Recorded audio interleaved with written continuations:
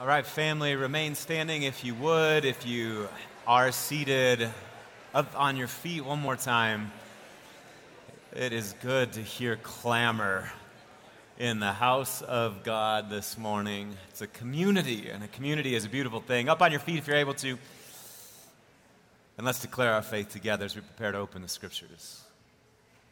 We believe in one God, the Father, the Almighty, maker of heaven and earth, of all that is seen and unseen. We believe in one Lord, Jesus Christ, the only Son of God, eternally begotten of the Father, God from God, light from light, true God from true God, begotten, not made, of one being with the Father. Through him all things were made. For us and for our salvation, he came down from heaven. By the power of the Holy Spirit, he became incarnate from the Virgin Mary and was made man. For our sake, he was crucified under Pontius Pilate. He suffered death and was buried. On the third day, he rose again in accordance with the Scriptures. He ascended into heaven and is seated at the right hand of the Father. And he will come again in glory to judge the living and the dead. Then his kingdom will have no end. We believe in the Holy Spirit, the Lord, the giver of life, who proceeds from the Father and the Son. With the Father and the Son, he is worshiped and glorified. He has spoken through the prophets. We believe in one holy, universal, and apostolic church. We acknowledge one baptism for the forgiveness of sins. We look for the resurrection of the dead and the life of the world to come. If you agree with it, say it real loud. Amen. You may be seated. I was telling some friends this week, we were talking about how much gimmickry sometimes happens in the church, and I was saying, man, I just have no tolerance for gimmickry in the church. If you are not moved by the resurrection of the dead and the life of the world to come, what will do for you? But this is our story. We're concluding our series on Proverbs this morning, the book of Proverbs, and we framed our series around the question, how do I, ... We tackled lots of different practical subjects. How do we manage power? How do we manage money? How do we manage our sexuality? How do we manage friendships, relationships? How do we deal with difficult people? And this morning, I want to bring our series in for a landing by asking the question, how do I finish well? How do I finish well? And I think when you survey the sweep of the biblical story, people that have finished well, you can hardly do better than the statement of the Apostle Paul. 2 Timothy chapter 4, Paul is writing to his young protege, Timothy, and he says that I am already being poured out like a drink offering, and the time for my departure is near. And then he says this, I have fought the good fight. I have finished the race. I have kept the faith. Don't you love that? I've fought the good fight. I've finished the race.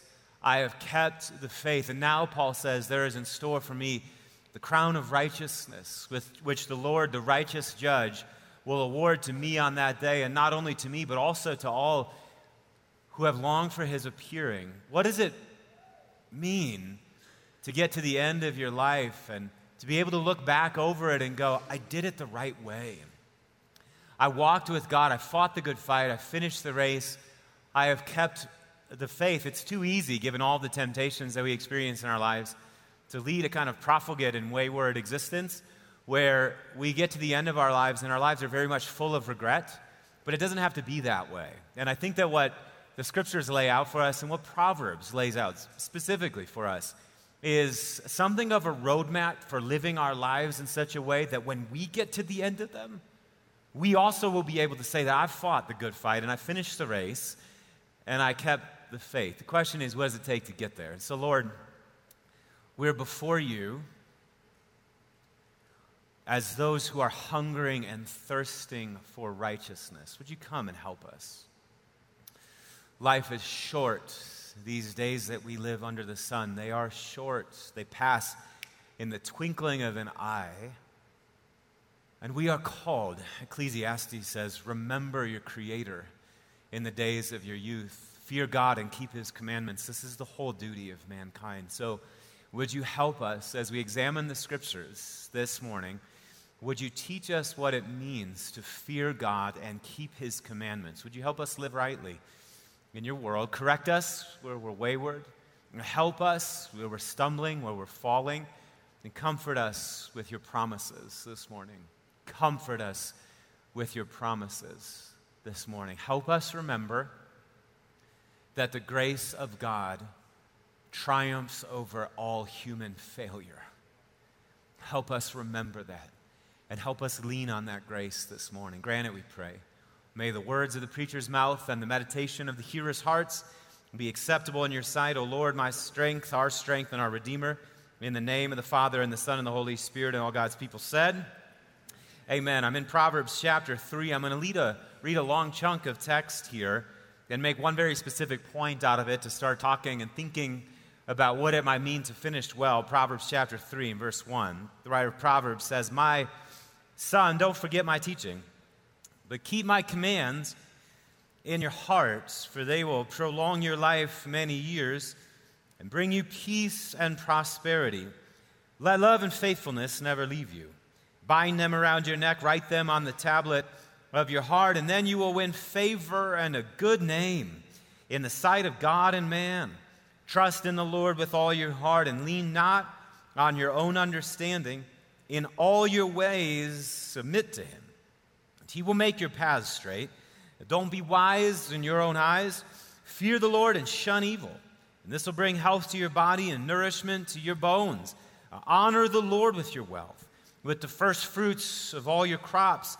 Then your barns will be filled to overflowing, and your vats will brim over with new wine. My son, don't despise the Lord's discipline, and don't resent His rebuke, because the Lord disciplines those He loves, and as a father, the son He delights in. Blessed are those who find wisdom, those who gain understanding, for she is more profitable than silver, and she yields better returns than gold. And she's more precious than rubies. Nothing you desire can compare with her. Long life is in her right hand, and in her left hand are riches and honor. Her ways are pleasant ways, and all her paths are peace. She is a tree of life to those who take hold of her, and those who hold fast to her will be blessed. Brothers and sisters, this is the word of the Lord, and all God's people said, thanks be to God. What I love about the Proverbs, there are books in the Scripture that kind of teach us just pure abstract doctrine, or they pull us into the realm of the ethereal, But what I love about Proverbs is that Proverbs anchors us in the concrete. It anchors us in the very human, and it does that by virtue of the promises that it puts in front of us. If you have your Bibles open, I want you to start back at verse 1, and let's just look at this real quick. Think about the earthiness of the promises that the Proverbs put in front of us. It says that if we follow these commands, they'll bring us peace. Everybody say peace. And prosperity. Say prosperity. They'll bring you peace and prosperity. They'll win you favor and a good name. Say favor and a good name. Who doesn't want these things? Peace and prosperity, favor and a good name. Trust in the Lord with all your heart. Lean not on your own understanding. In all your ways submit to Him, and He will make your paths straight. Who doesn't want straight paths?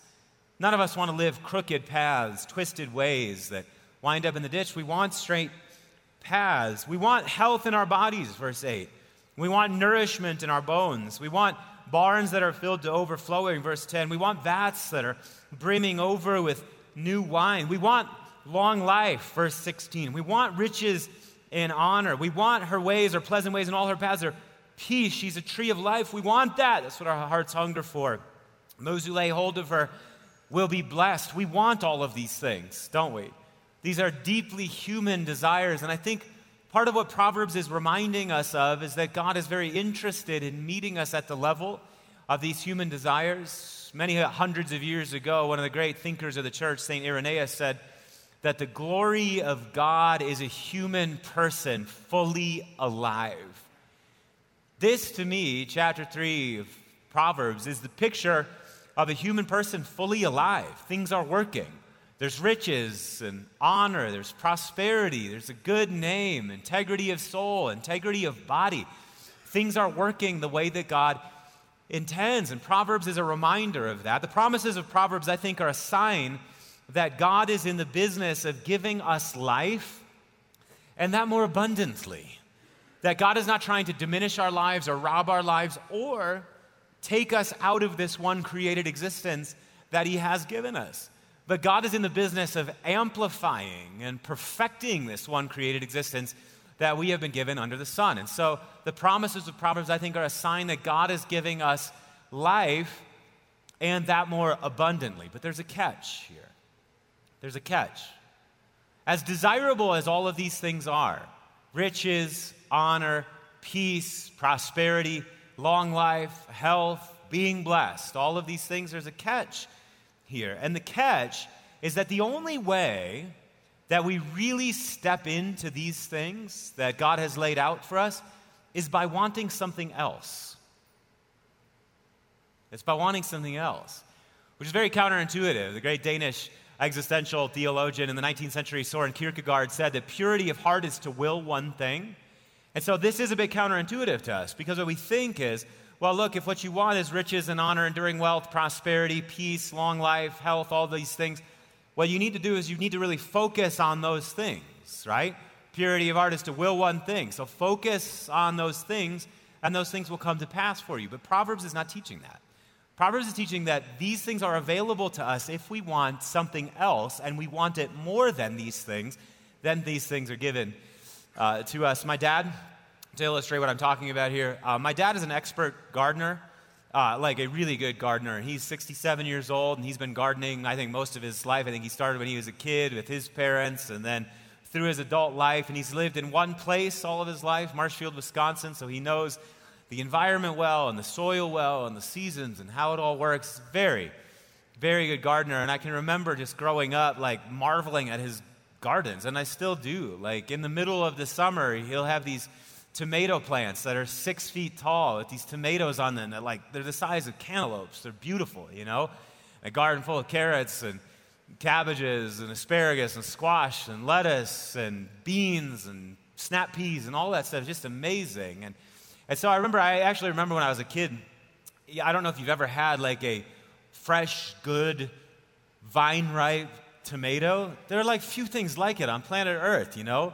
And you grab the salt shaker out of the kitchen and you wander into the garden and you pluck one of those things and you take that first bite, you know? And if you hate tomatoes, I'm sorry, I know this is grossing you out, but running down your chin and down onto your shirt, you know, and you do that couple of shakes of salt, and the salt cuts against that sweet and amplifies, and it's so good. And, you know, we just like stuff ourselves at these things. And so when I became an adult, Mandy and I were married. We were living in our first house that we bought in Tulsa. And I really, really wanted to like dip my toes kind of in the gardening scene. And I had this idea of the tomatoes that I enjoyed so much in my dad's garden. And I thought, really, truly, like, how hard can it be? Right? They're just tomatoes in a pot and sunshine and water, and it should be fine, right? And so we went to Lowe's or Home Depot or wherever, and we bought a couple big pots, and we got the tomato plants, and we got good potting soil, and we put it all in there, and set, ready, go, and I put, you know, the little cage thing on the outside so that it would, like, support it as it grew up and all of that. And I remember just starting at, like, a week passed and, like, 2 weeks passed, and I started getting very impatient with the tomato plants because they were just not doing what I'd seen tomatoes do, you know, in the mythical land of Wisconsin. And they just were not growing as fast as I wanted them to, and 3 weeks passed and 4 weeks passed. And again, I've got now like the memory of my dad's tomato plants is like a judgment against my tomatoes. It's just not looking all that good, and there's a couple little tomatoes that are starting to form on them, and I just thought, this has got to go better and faster than what I'm seeing in front of. So what do I need to do? I went, I think that like Home Depot, Lowe's, wherever, I think that they sell a thing like Miracle Grow, you know? Like surely like that's the thing to do. And so I got a whole bunch of Miracle Grow, and I didn't even look at the back, like how much are you supposed to give the plants? I just thought if a little bit is good, a lot is great. Right? There I am with the Miracle-Gro and just shaking it on there and watering more. And the plants grew. They really did. Like, they shot up out of these pots. And pretty soon, my little tiny tomatoes are turning into these huge, mutant, gorgulent tomatoes. It was just enormous and kind of gaudy looking. And I did start to get just a little bit concerned about these tomatoes, And so as the summer passed, all of a sudden now we're running into serious trouble because these plants are getting so big that they're overgrowing the pot and they just are not like leaning well. They can't quite support their own weight and the tomatoes and all of that. And by the end of the summer, I did have tomatoes, but they were the ugliest tomatoes you've ever seen in your life. They were so ugly and mutant looking and misshapen that even though they were red, like you just definitely did not want to eat them. And they were also causing the plant itself to collapse. So here's what Andrew Arndt did that's different than what Bill Arndt, my dad, does. My dad has like this profound understanding and respect for local soil and conditions and sunlight and the process of a tomato plant and all of the things that make the tomato plant go. And me, in my haste to get a tomato that looked just like my dad's tomatoes, I just blew past all that stuff, didn't I? So what I did is I rip open the Miracle-Gro and I pour it on my tomato plants in excess, just hoping that I'm going to be able to bypass all of that my dad had learned over the course of many years and have my own wonderful tomatoes. And the end of that process is that they weren't wonderful. Those tomatoes were disgusting. They were awful. They were disproportionate. They were misshapen. And they destroyed the tomato plant in the process. And let it be a lesson to us. This is kind of what I'm talking about with Proverbs. That what happens to us is that we fix our attention on certain outcomes of life, and then we bypass all of the things that make those outcomes possible. So we make an idol out of long life, and we make an idol out of health. And what do? We ruin other important things for our humanity in the process, right? We make an idol out of money, and we ruin our humanity in the process. We make an idol out of certain kinds of relationships. We make an idol out of achieving favor and a good name in the sight of other people. And what does it do? It warps life, and it actually causes those things, if we get them at all, to be misshapen. Are you following what I'm saying this morning? If we want to live the way that God intends and step into all of the blessings of Proverbs, it turns out that we're going to have to want something more than the blessings themselves. And King Solomon, who writes the Proverbs, knows something about this. In the book of 2 Chronicles, chapter 1, we read this. Solomon has just come into possession of the kingship. And the scripture says that night God appeared to Solomon and said to him, "Ask for whatever you wish, whatever you want me to give to you." And Solomon answered God, "You have shown great kindness to David my father, and you have made me king in his place. Now, Lord God, let your promise to my father David be confirmed, for you have made me king over a people who are as numerous as the dust of the earth. Give me," what does Solomon ask for here? Say it loud. Give me wisdom, and knowledge, that I may lead this people. For who is able to govern this great people of yours? And God said to Solomon, "Since this is your heart's desire, and you have not asked for wealth, possessions, or honor, nor for the death of your enemies, and since you have not asked for a long life, but for wisdom and knowledge to govern my people over whom I have made you king, therefore," watch what the Lord says, "wisdom and knowledge will be given to you." And what happens? "I will give you wealth, possessions, and honor, such as no king who was before you ever had, and none after you will have." Solomon says to the Lord, I've been given this one life, okay? The great people of Israel, they are spread out in front of me like sand on the seashore. And the thing that I want more than anything else, God, is I don't want wealth, I don't want possessions, I don't want power, I'm not asking for the death of my enemies. What I'm wanting, God, is you. I want your wisdom. I want your knowledge. And the Lord says to him, because you have asked for these things, you asked for wisdom, you asked for knowledge, you asked for me. Remember that in Proverbs, wisdom is the handmaiden of the Lord. We're not talking about something separate from God himself when we call out for wisdom. Because you asked for these things, I'm going to give you all of the other things in addition to wisdom and knowledge. That's the way that it works. If you want the tomatoes, you have to have the wisdom and knowledge, right? To treat the tomato plants right. If you want a flourishing life, you have to be able to tend to the conditions that make a flourishing life possible. And it turns out that you can't so fall in love with the outcomes of the flourishing life that you lose track of the one who gives the flourishing life. Are you tracking with me this morning? Jesus says, seek first what? The kingdom of God and his righteousness, and all these things will be added unto you. You get the sense that Jesus knew the Proverbs and knew them well. Set your heart on the kingdom of God, the reign of God, the righteousness of God. Think how often the psalmist will not just say, when you read the Psalms, they don't always just sort of say, God, I need food today, and I need my enemies to perish today. They don't say that. Often what you get from the psalmist is the psalmist saying, Lord, teach me your ways. Show me your paths. Guide me in your truth and teach me.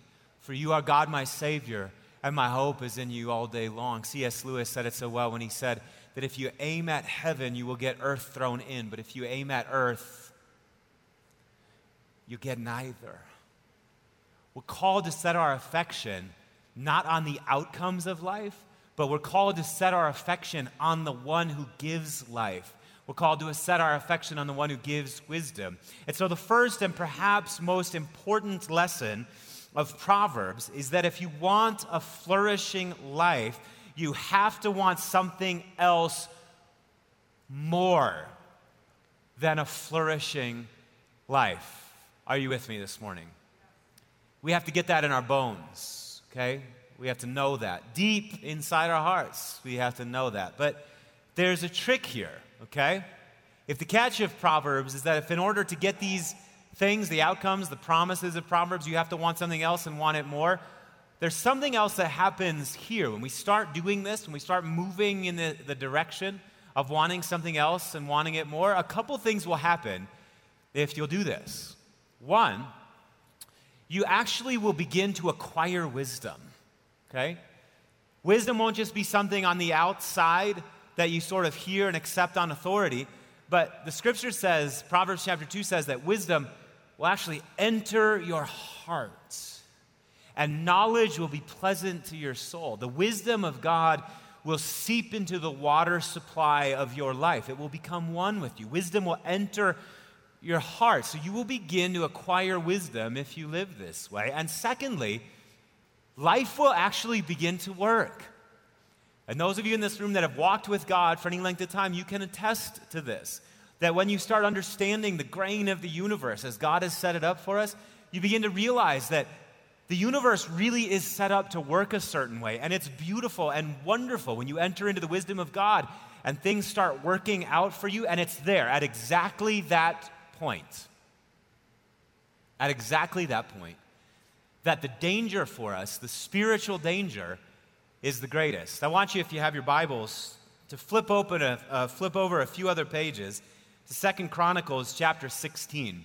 One of the things that's beautiful about reading the history of Israel is that you have all of these kings in Judah and Israel that followed God, and some of them ended well, and some of them did not end so well. And many of those who did not end well actually started out living the right way, and towards the end, they kind of took a turn. And in 2 Chronicles chapter 14, 15, and 16, we read of one of the kings of Israel that did just that, started out well, a man by the name of Asa. Asa, the scripture says, set his heart to wholeheartedly follow the Lord, and he tore down the high places, and he got Israel back worshiping the one God. And whenever Asa in his early years was faced with a difficult decision, or there was a military obstacle in front of him, you know what Asa did? Asa would set his heart on seeking the wisdom of God.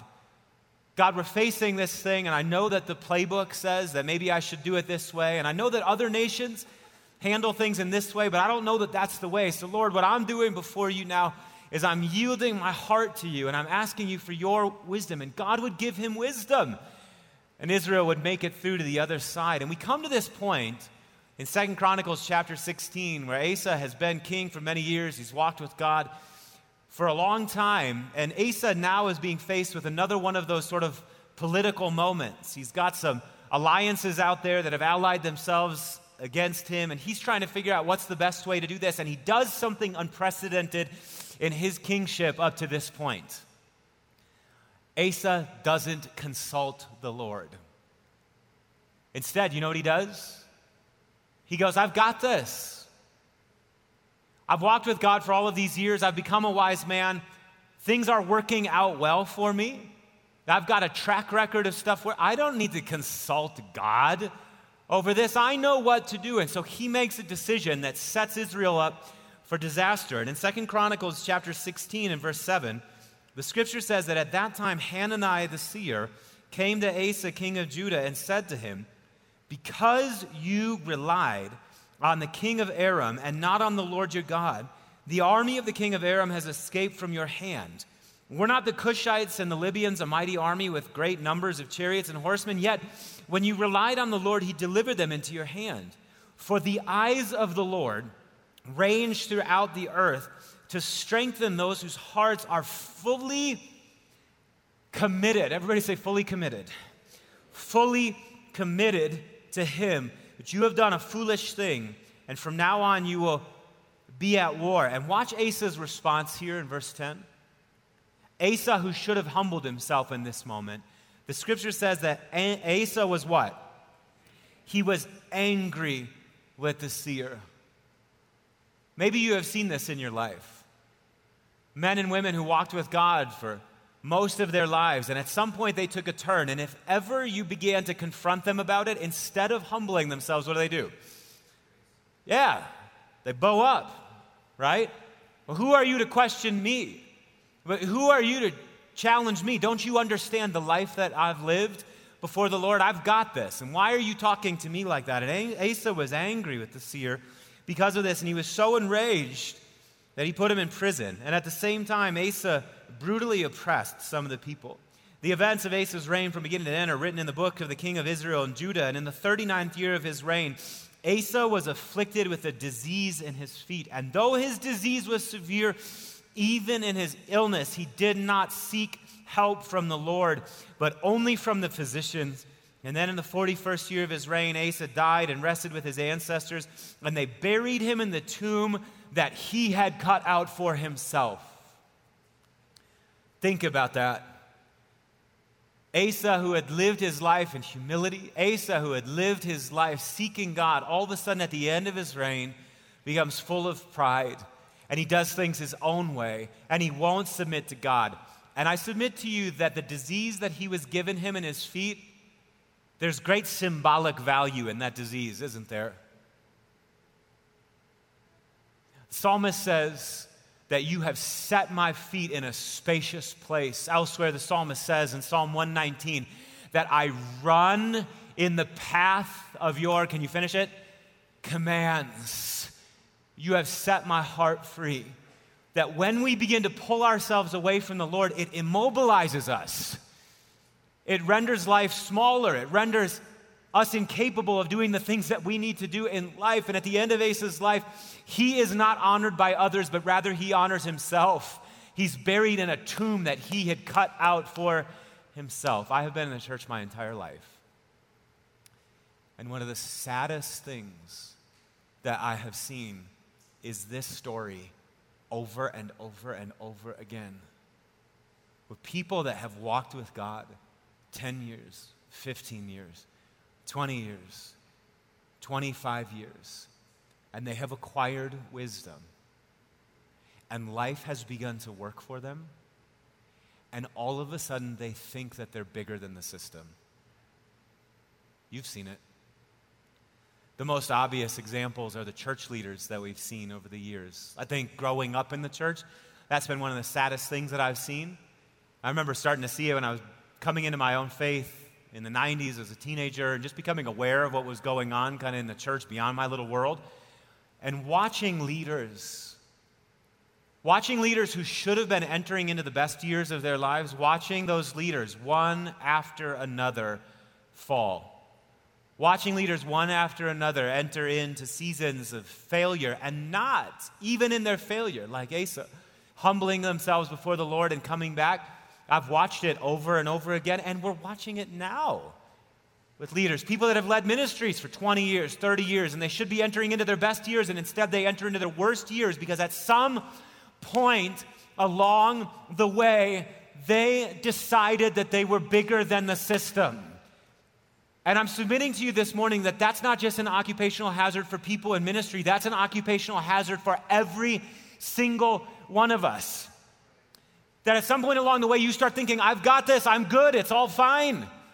But I don't need to submit myself to the Lord like I used to, and I don't need to humble myself like I used to, and I don't need to talk to other people like I used to, and I don't need to seek advice and counsel like I used to because I've got this. And that is the point at which you court disaster. And you got to be aware of it. It's the occupational hazard of becoming mature. It's the last test of the mature. Will you stay humble? Will you stay submitted? Because one of the things that we forget is that in Proverbs, wisdom is not just a thing that's laying around in the created order that we can just kind of gather up and master and then go on our merry way. But watch what the writer of Proverbs says, Proverbs chapter 2 and verse 6. For the Lord, everybody say the Lord, gives. Say gives. The Lord gives wisdom. And from his mouth comes knowledge and understanding. Wisdom is not just a thing laying around in the created order that we then taste and see and we sort of master and then go on our merry way. But wisdom exists in a living relationship with the Lord. The Lord gives wisdom, and from his mouth comes knowledge and understanding. Proverbs chapter 3, trust in the Lord with all your heart and what? Don't do it.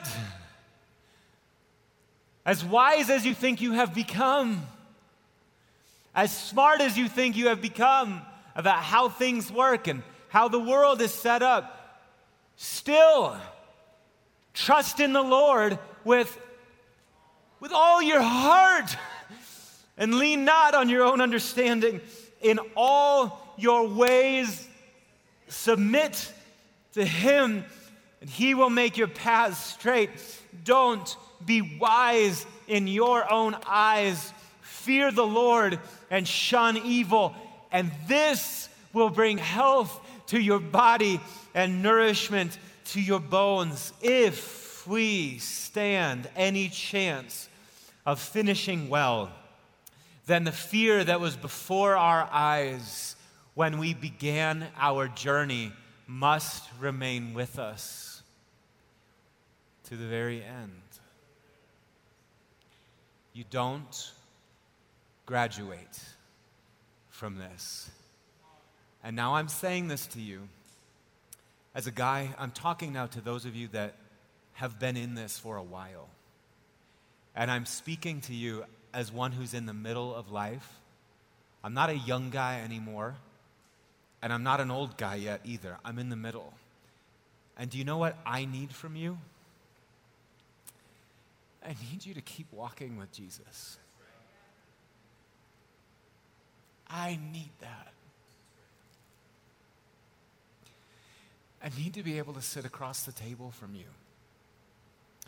And I need to be able to say to you, tell me what it's like to be 40 and what I'm going to face in the next decade. Help me do this well.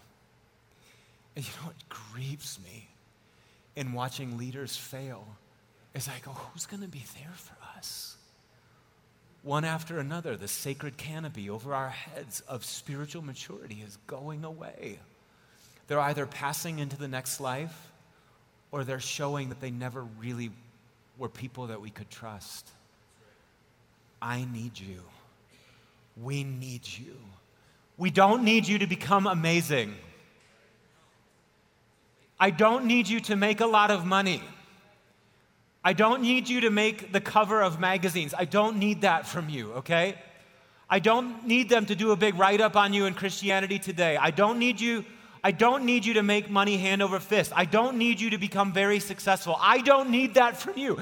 Do you know what I need from you? I need you to be good, with a goodness that I can trust. We all need that. We need spiritual mothers and fathers. And the only way that we get there is by maintaining the humility that we had when we started the journey. One of the best examples that I can think of this, and with this we make the turn into communion, is the great Eugene Peterson, who passed away a few years ago. Many of you know Eugene as the author of the Message version of the Bible, along with 40 other books on pastoral ministry and life and walking with Jesus and all of that. And in the last years of Eugene's life, Eugene and Jan retired, moved to Flathead Lake, Montana, a little town outside of Kalispell, Montana. And if anybody in Christendom in the 20th and 21st century maybe could have made the case for being a big deal and patting themselves on the back for it, it was Eugene Peterson. And do you know what in the last years of Eugene's life he and Jan were doing? They were working on getting smaller, not bigger. They weren't working on expanding the empire. They weren't working on solidifying the brand. They were working on becoming smaller and more humble. And do you know where you were likely to find them on a Sunday morning if you searched for them in Montana? At a little Lutheran church, standing at the door, greeting people as they came in. Welcome to worship this morning. That's how they ended their lives. The psalmist said, I would rather be a doorkeeper in the house of my God than dwell in the tents of the wicked. If you maintain that to the very end, you will make it, and so will I. Can we stand this morning?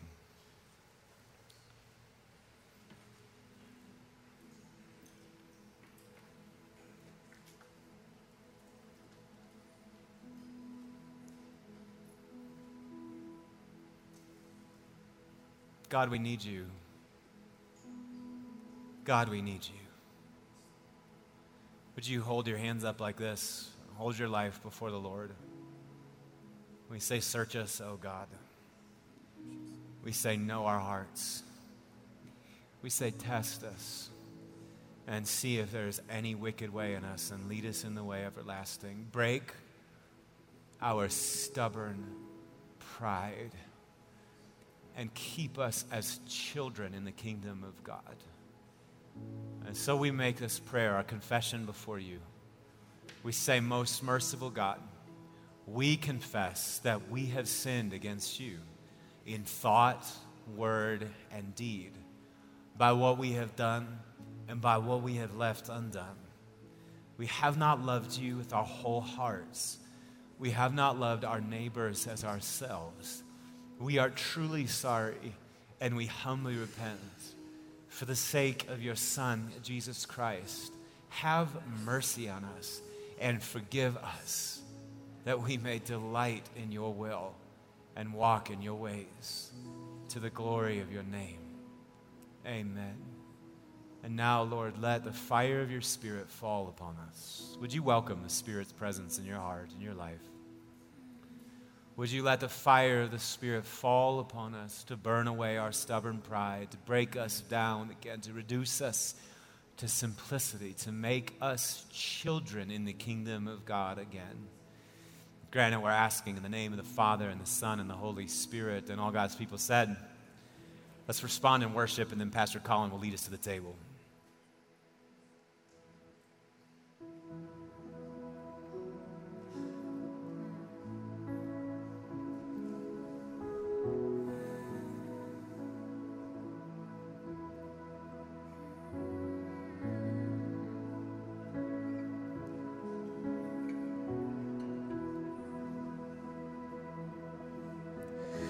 take the bread of life, broken for all my sin, your body crucified to make me whole again. I will recall the cup poured out in sacrifice to trade this sinner's end for your new covenant. Hallelujah, I live my life in remembrance.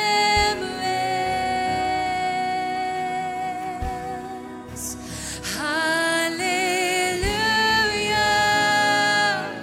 your promise I won't forget.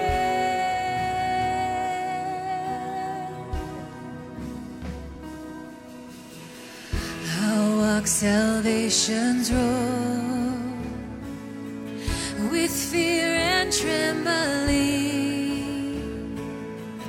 your way born as my own, as Christ is formed in me. Hallelujah, I live my life in remembrance.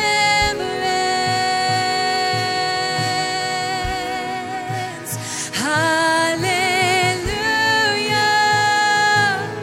your promise I won't forget.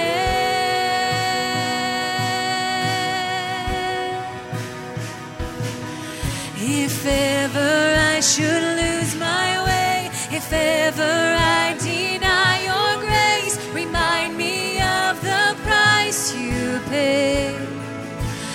Hallelujah, I'll live in remembrance.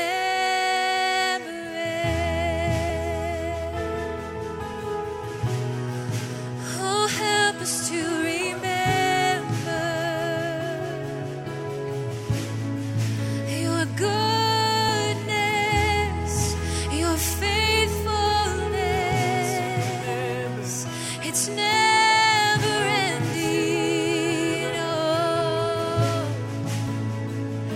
you've been so, so good to me. You've been so, so good to me. Oh, to think where I would be if not for you, if not for you. Come on, tell him. Oh, you've been so, so good to me. You've been so, so good to me. Yes.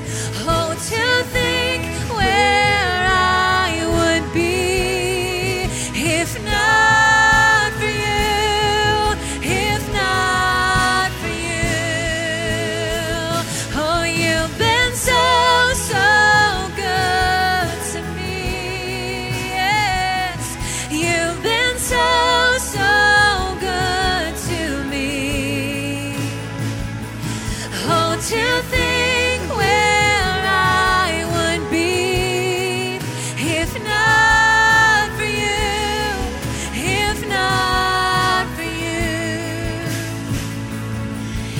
As far as heights reach from the depths, as far as east is from the west, so far your grace has carried me. Until I see you face to face, until at last I won my race, remind me you're not finished yet. Hallelujah,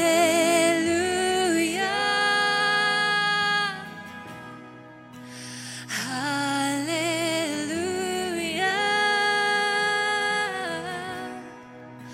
hallelujah. I'll live in remembrance.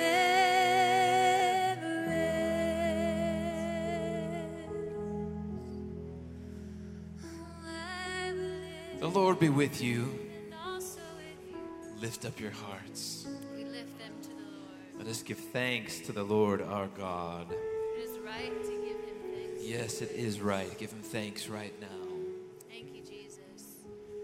Oh, for your life that we're God, we thank you that you lead us to the table.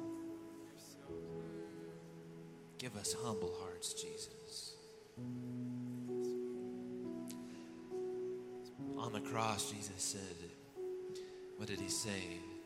His last words, it is finished. He modeled for us how to finish well.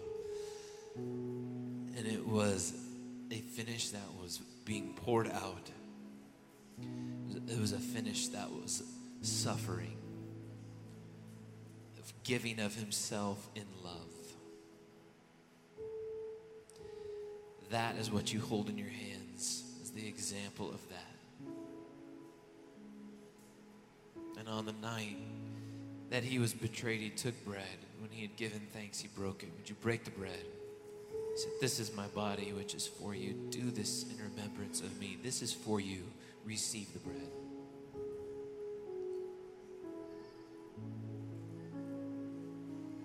In the same way, after supper, he took the cup, saying, this cup is the new covenant in my blood. Do this whenever you drink it in remembrance of me. For whenever you eat this bread and drink this cup, you proclaim the Lord's death until he comes. Would you proclaim the mystery of our faith? Christ has died. Christ is risen. Christ will come again. Help us be faithful, Jesus. Would you receive the cup?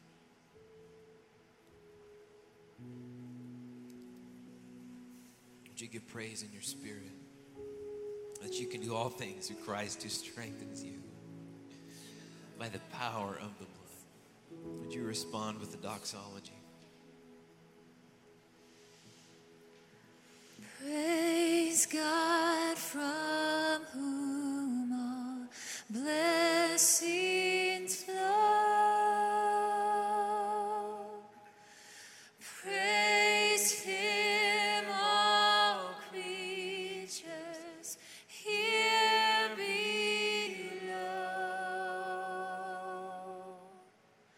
Praise him above the heavenly hosts. Praise Father, Son, and Holy Ghost.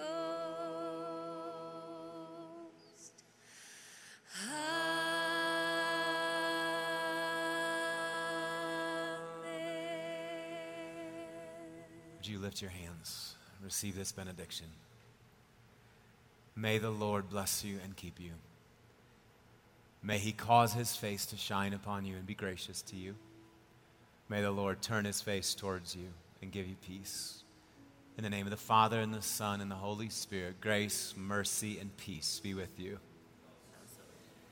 John Wesley used to always say, one of the great leaders of the church, he used to say, best of all, God is with us. As you go this morning, would you remember that? If you need prayer for anything this morning, I'd love to call our altar ministry team forward. They'll be happy to pray with you about whatever you're walking through. Stop at Connect Central on the way out. If you're new, we'd love to meet you. And that's all I have to say to you. Have a great Sunday. We'll see you next Sunday.